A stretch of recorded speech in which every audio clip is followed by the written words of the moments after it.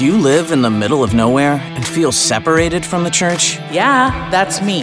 Or do you think the church is out of touch? Absolutely. Then this podcast is for you. Coming to you from the Diocese of Sioux City. What? Where the hell is Sioux City? Welcome to Outcast Catholic with your hosts, Father Shane Demon and Father Travis Crotty.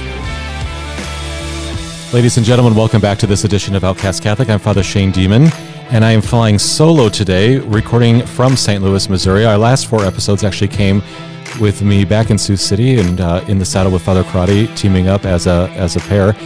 And we are really privileged to have today from the Diocese of Bismarck a special guest with us, Father Joshua Ehli. Father Ehli, welcome to the podcast. Thank you. I love that applause. Yeah. Our thunderous audience here with us in the room. It's good to have you here, Father. Thanks. You are in town for the SEAT conference. I am back in St. Louis. This was the seedbed for me, the beginning of my formational journey. So, 1.5 years pre-theology at beautiful Kenrick Seminary, and so just delighted to be back in St. Louis.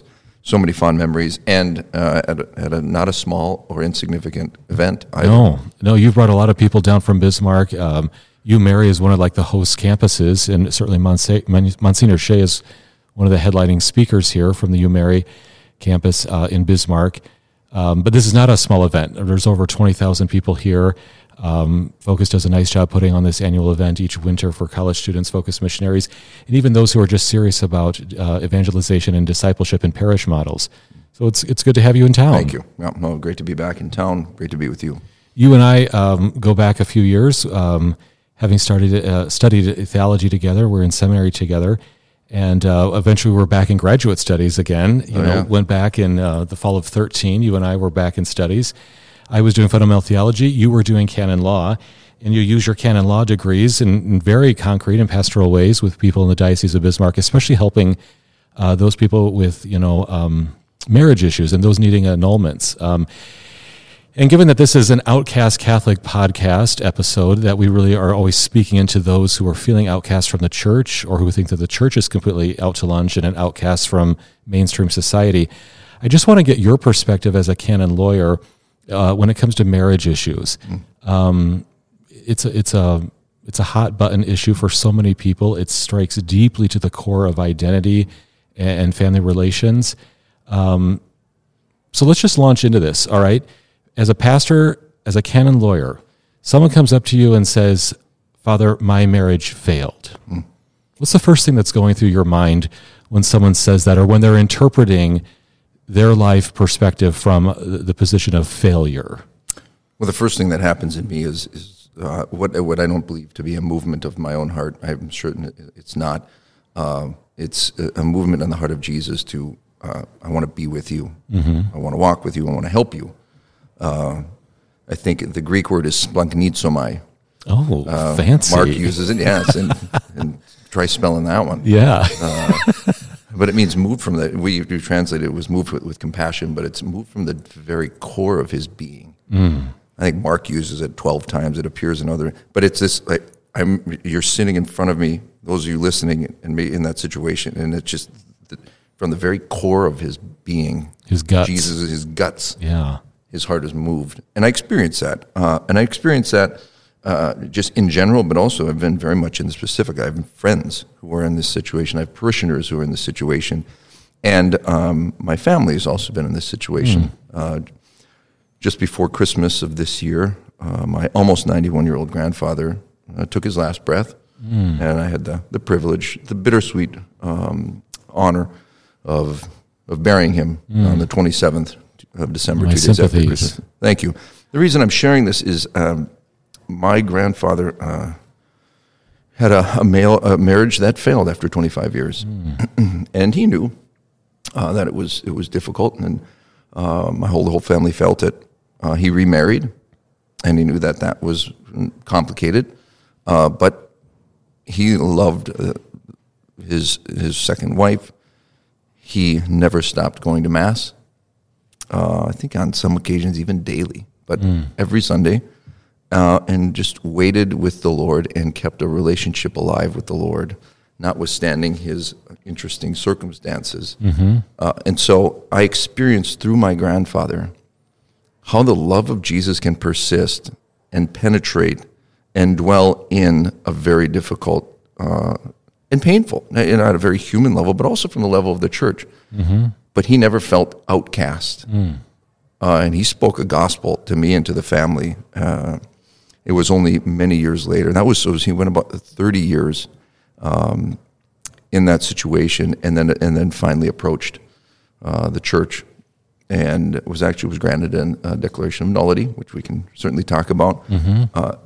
And I had the privilege of assisting at that convalidation and of your grandfather's wedding vows. I married my grandpa. Wow! Yeah, I mean, not me personally. You witnessed your grandpa getting married.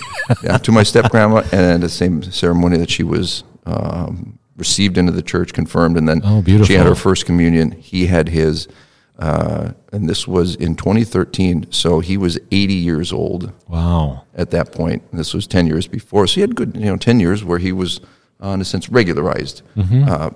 I say that as an example of that gives me tremendous hope. And not only that, whether the process is introduced or completed or positive, but just those 30 years when Grandpa found himself in a situation that he didn't desire at the beginning, just like any couple that finds himself in a situation where marriage has failed. Nobody gets married and thinking it's going to fail. Mm-hmm. That stuff happens. What happens? The heart and the love and the mercy of Jesus Christ moves so powerfully toward those who are willing to say, you're not abandoning me, and I'm not going to abandon you. Now, if there are people in the church, and if any of you are listening, have ever been hurt in any way from someone in the church, that's not Jesus, and I'm sorry. Mm-hmm. Words, gestures, actions, because we can get ahead of ourselves and priests and others. But Grandpa never left Jesus, and nor did he leave the confines, the visible and physical confines of the church. And the community there. And he experienced Jesus even though he didn't receive communion for those 30 years. Mm.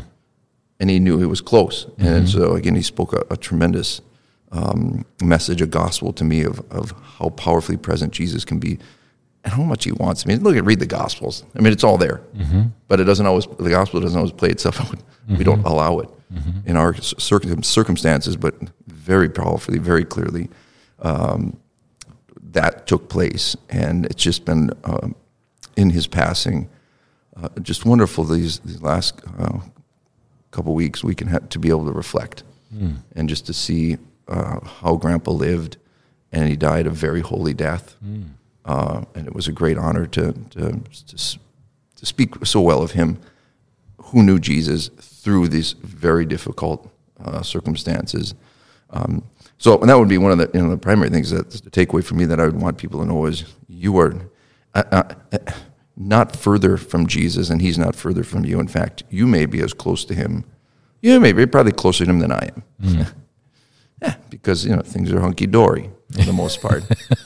And that's the first thing, is that movement of the heart of Jesus, and I saw that lived out very concretely, for the last 40 years of my grandfather's life, 30 of which he was in an irregular situation and wasn't receiving communion, but never allowed the enemy to sow the seeds of doubt, despair, discord, and you're not good enough. There's no place for you. Mm-hmm. That's the work of the enemy. So that's one of the first thing that happens is just knowing that regardless of where things go, that is so powerfully present when I encounter people in that situation. And I thank my grandfather for coaching me in that. He didn't even know he was doing it, but he did. Mm-hmm. And he spoke a tremendous gospel. So that would be number one. What a beautiful witness for you, for his family, for his life, for all the neighbors that he encountered, the parishioners there. Yeah, a real beacon of hope. That's awesome. Yeah, absolutely. Yeah, and then the second thing that happens is then there's the desire then in me, which I think is also from Jesus. Can we help? Mm-hmm. And that leads us down, a multitude of possibilities. And we don't have time to get into everything, but that's what happens in me as a pastor for the flock and as a friend to people who are in those situations. Is Jesus is so close to you. And then number two, maybe is there something we can do? Are you interested. But I think once that love is received and that acknowledgement, we're okay. We're not separated. Life is messy for us all. That was one of the beautiful messages that we're getting, that we heard this week at Seek. I think they're doing a great job, and it's just to see the people around and say, yeah, we're all a mess. Marriage failed. That doesn't make you any more of a mess than me. We all have them, and Jesus moves so powerfully there. So now that would be, I think, the That's beautiful initial response for me. You know, my experience, and I'm sure, Father, you've had this same experience when working with parishioners in marriage counseling or those who are actually seeking an annulment. It's such tender ground.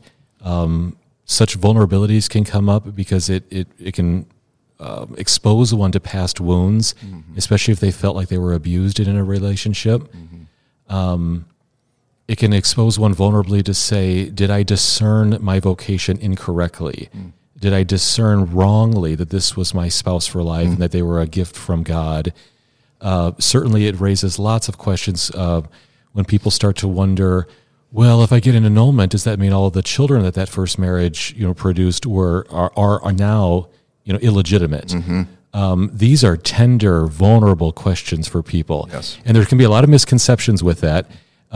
But just by having an open door policy to say, can we talk through this, and can we be here to assist you and make some clarifications so that you're not wandering around in the world of stereotypes or hypotheticals, but you can really concretely understand what is the church's teaching on marriage and what can the church offer you if you feel like you're in an irregular situation, especially for those who are seeking to get married again or who have gotten married civilly outside of the church in a second union, which is, it sounds like what your grandfather experienced. Exactly. Yeah. Well, I'm glad you mentioned it. And that number one is to be attentive to the voice of the enemy.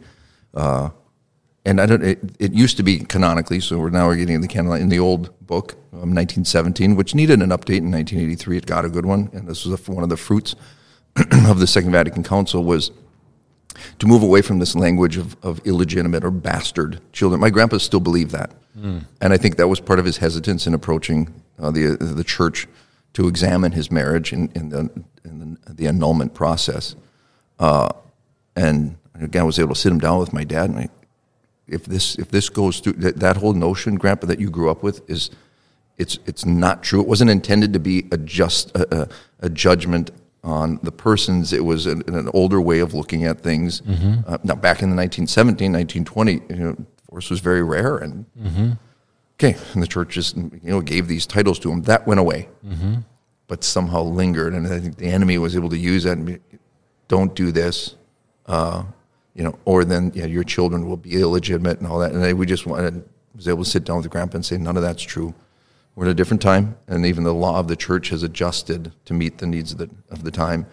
And he eventually was able to overcome that, and that freed him then to approach the church. But it was a major factor for him, given the time that he grew up in. And so that was the first one there. And then it is very tender ground, as you said, and the wounds there.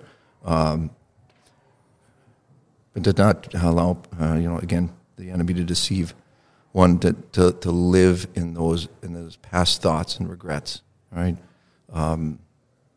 Jesus wants our present mess and situation and vulnerabilities and loved, and doesn't want us to look back at and wonder. He who puts his hand to the plow and looks back is not fit for the kingdom.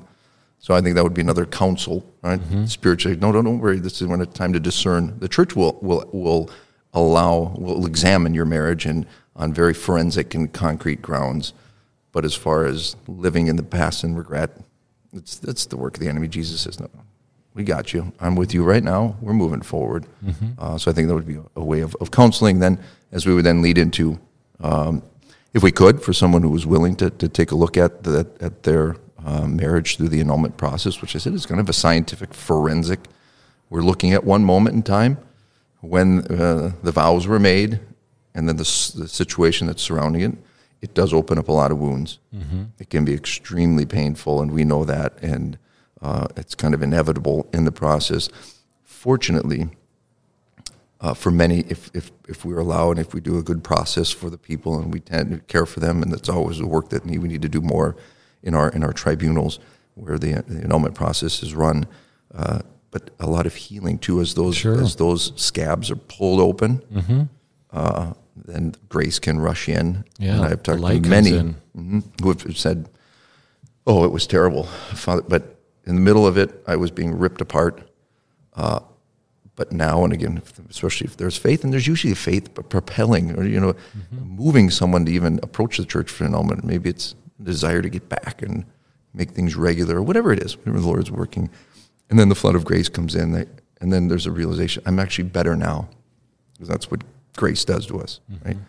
Goes into a wound, heals it up. There might still be a scar, but there's strength, there's a newness.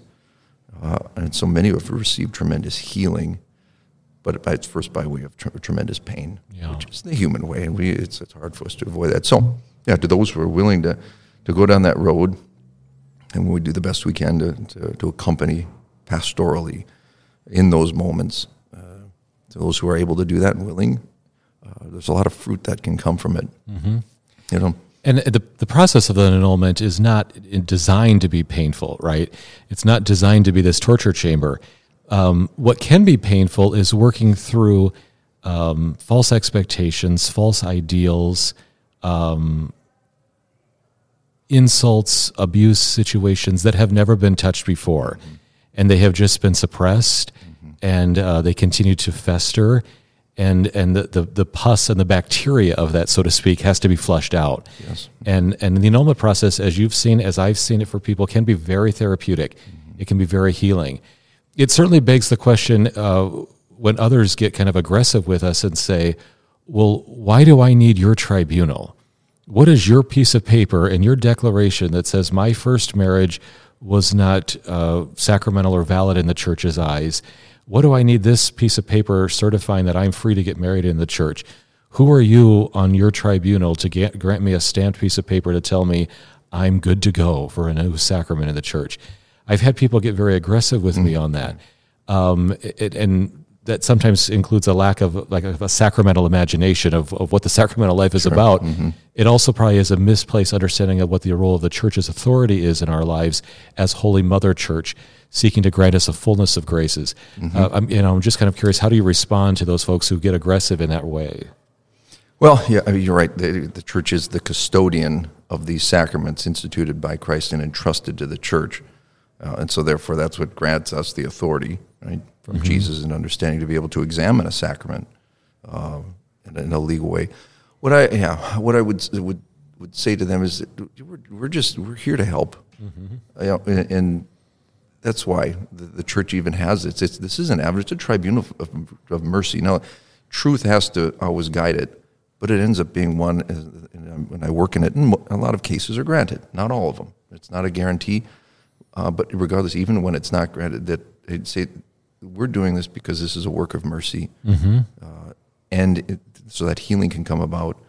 That would be my encouragement to someone who's, what's this going to do? Well, maybe it'll heal something in you. Mm-hmm. Maybe it'll actually help.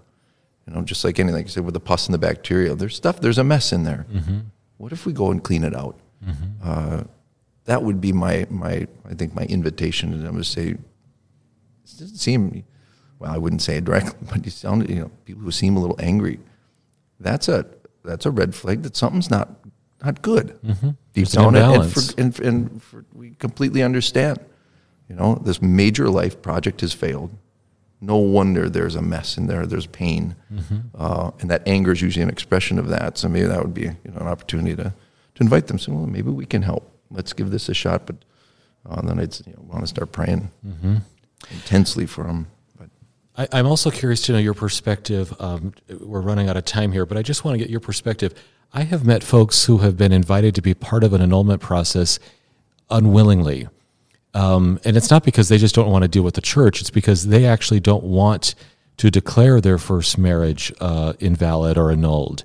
They themselves are still fighting for their marriage, and their spouse left them in a variety of circumstances, and they still want their spouse back, and they want to be faithful to their vows.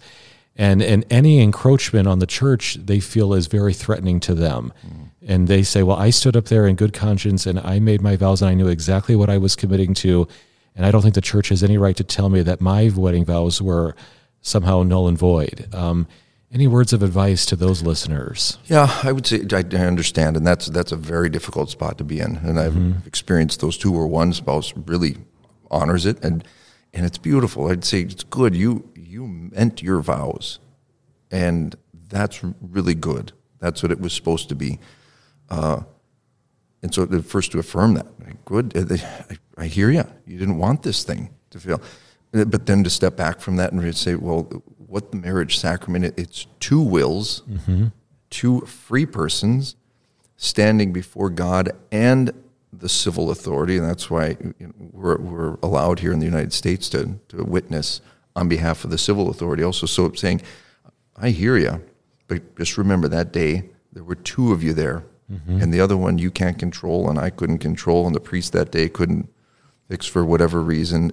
And you did this in front of God, which then is that handing over of authority in a sense to this. And you also did it in front of the civil authority. So as much as you wanted it, I'm sorry, and that's what allows us then to say, well, if the other person is seeking it, that we would come in and examine it.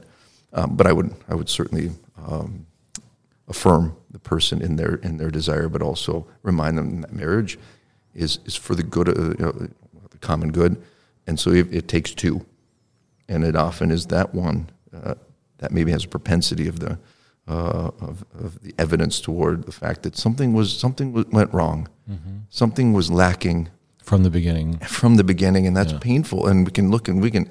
I don't ever. It's the more I do these cases, the more it's family of origin and it's tragedy and it's the effects of mental strain and duress and sometimes trauma and anomalies, psychic anomalies. We call them. There was actually something at the level of the intellect or the will that just fell upon this person that made them kind of incapable and unable to know and do the things that they were saying, and it's just a sad reality. And you have two people with two intellects and two wills in one moment in time. That even if one was firm, marriage it's an amazing thing. I have tremendous respect for it, but it's complicated. They tell me. Yeah. Well, Father, I know we're short on time here, and you need to get back to your folks here in St. Louis who are attending the SEEK conference. Let me just say publicly thank you to you and all those in canon law out there. It's not always the most glamorous and the most rewarding field of study. You've taken time out of your own priesthood by request of your bishop to give time and energy to the studies of the Code of Canon Law and its pastoral applications for the church, and this work that so many canon lawyers do around the world in tribunals to really bring about these acts of mercy to help people understand their marriage state and to try and regularize as many to the sacramental life of the church. It's crucially important, and you canon lawyers do not get enough public attention and signs of gratitude for that. So thanks for your accompaniment of so many people behind the scenes in these quiet but key ways, and keep up the great work, and it's great to catch up with you. Thanks for your time. Thanks for that, and one last word to your listeners. The more I've done this, the more I've grown out of love and respect, especially for those in difficult situations, and so we're here for you. We, your canon lawyers, we love you, the members of the church, and we want to be here for you. Awesome. Well, Father Eli, thanks again. Best of luck to you in your ministry in the Diocese of Bismarck, and let's keep one another in prayer. God bless. God bless you. Thanks. Thanks for tuning in. Send your questions and comments to outcastcatholic@gmail.com. Catch you next time, and God bless.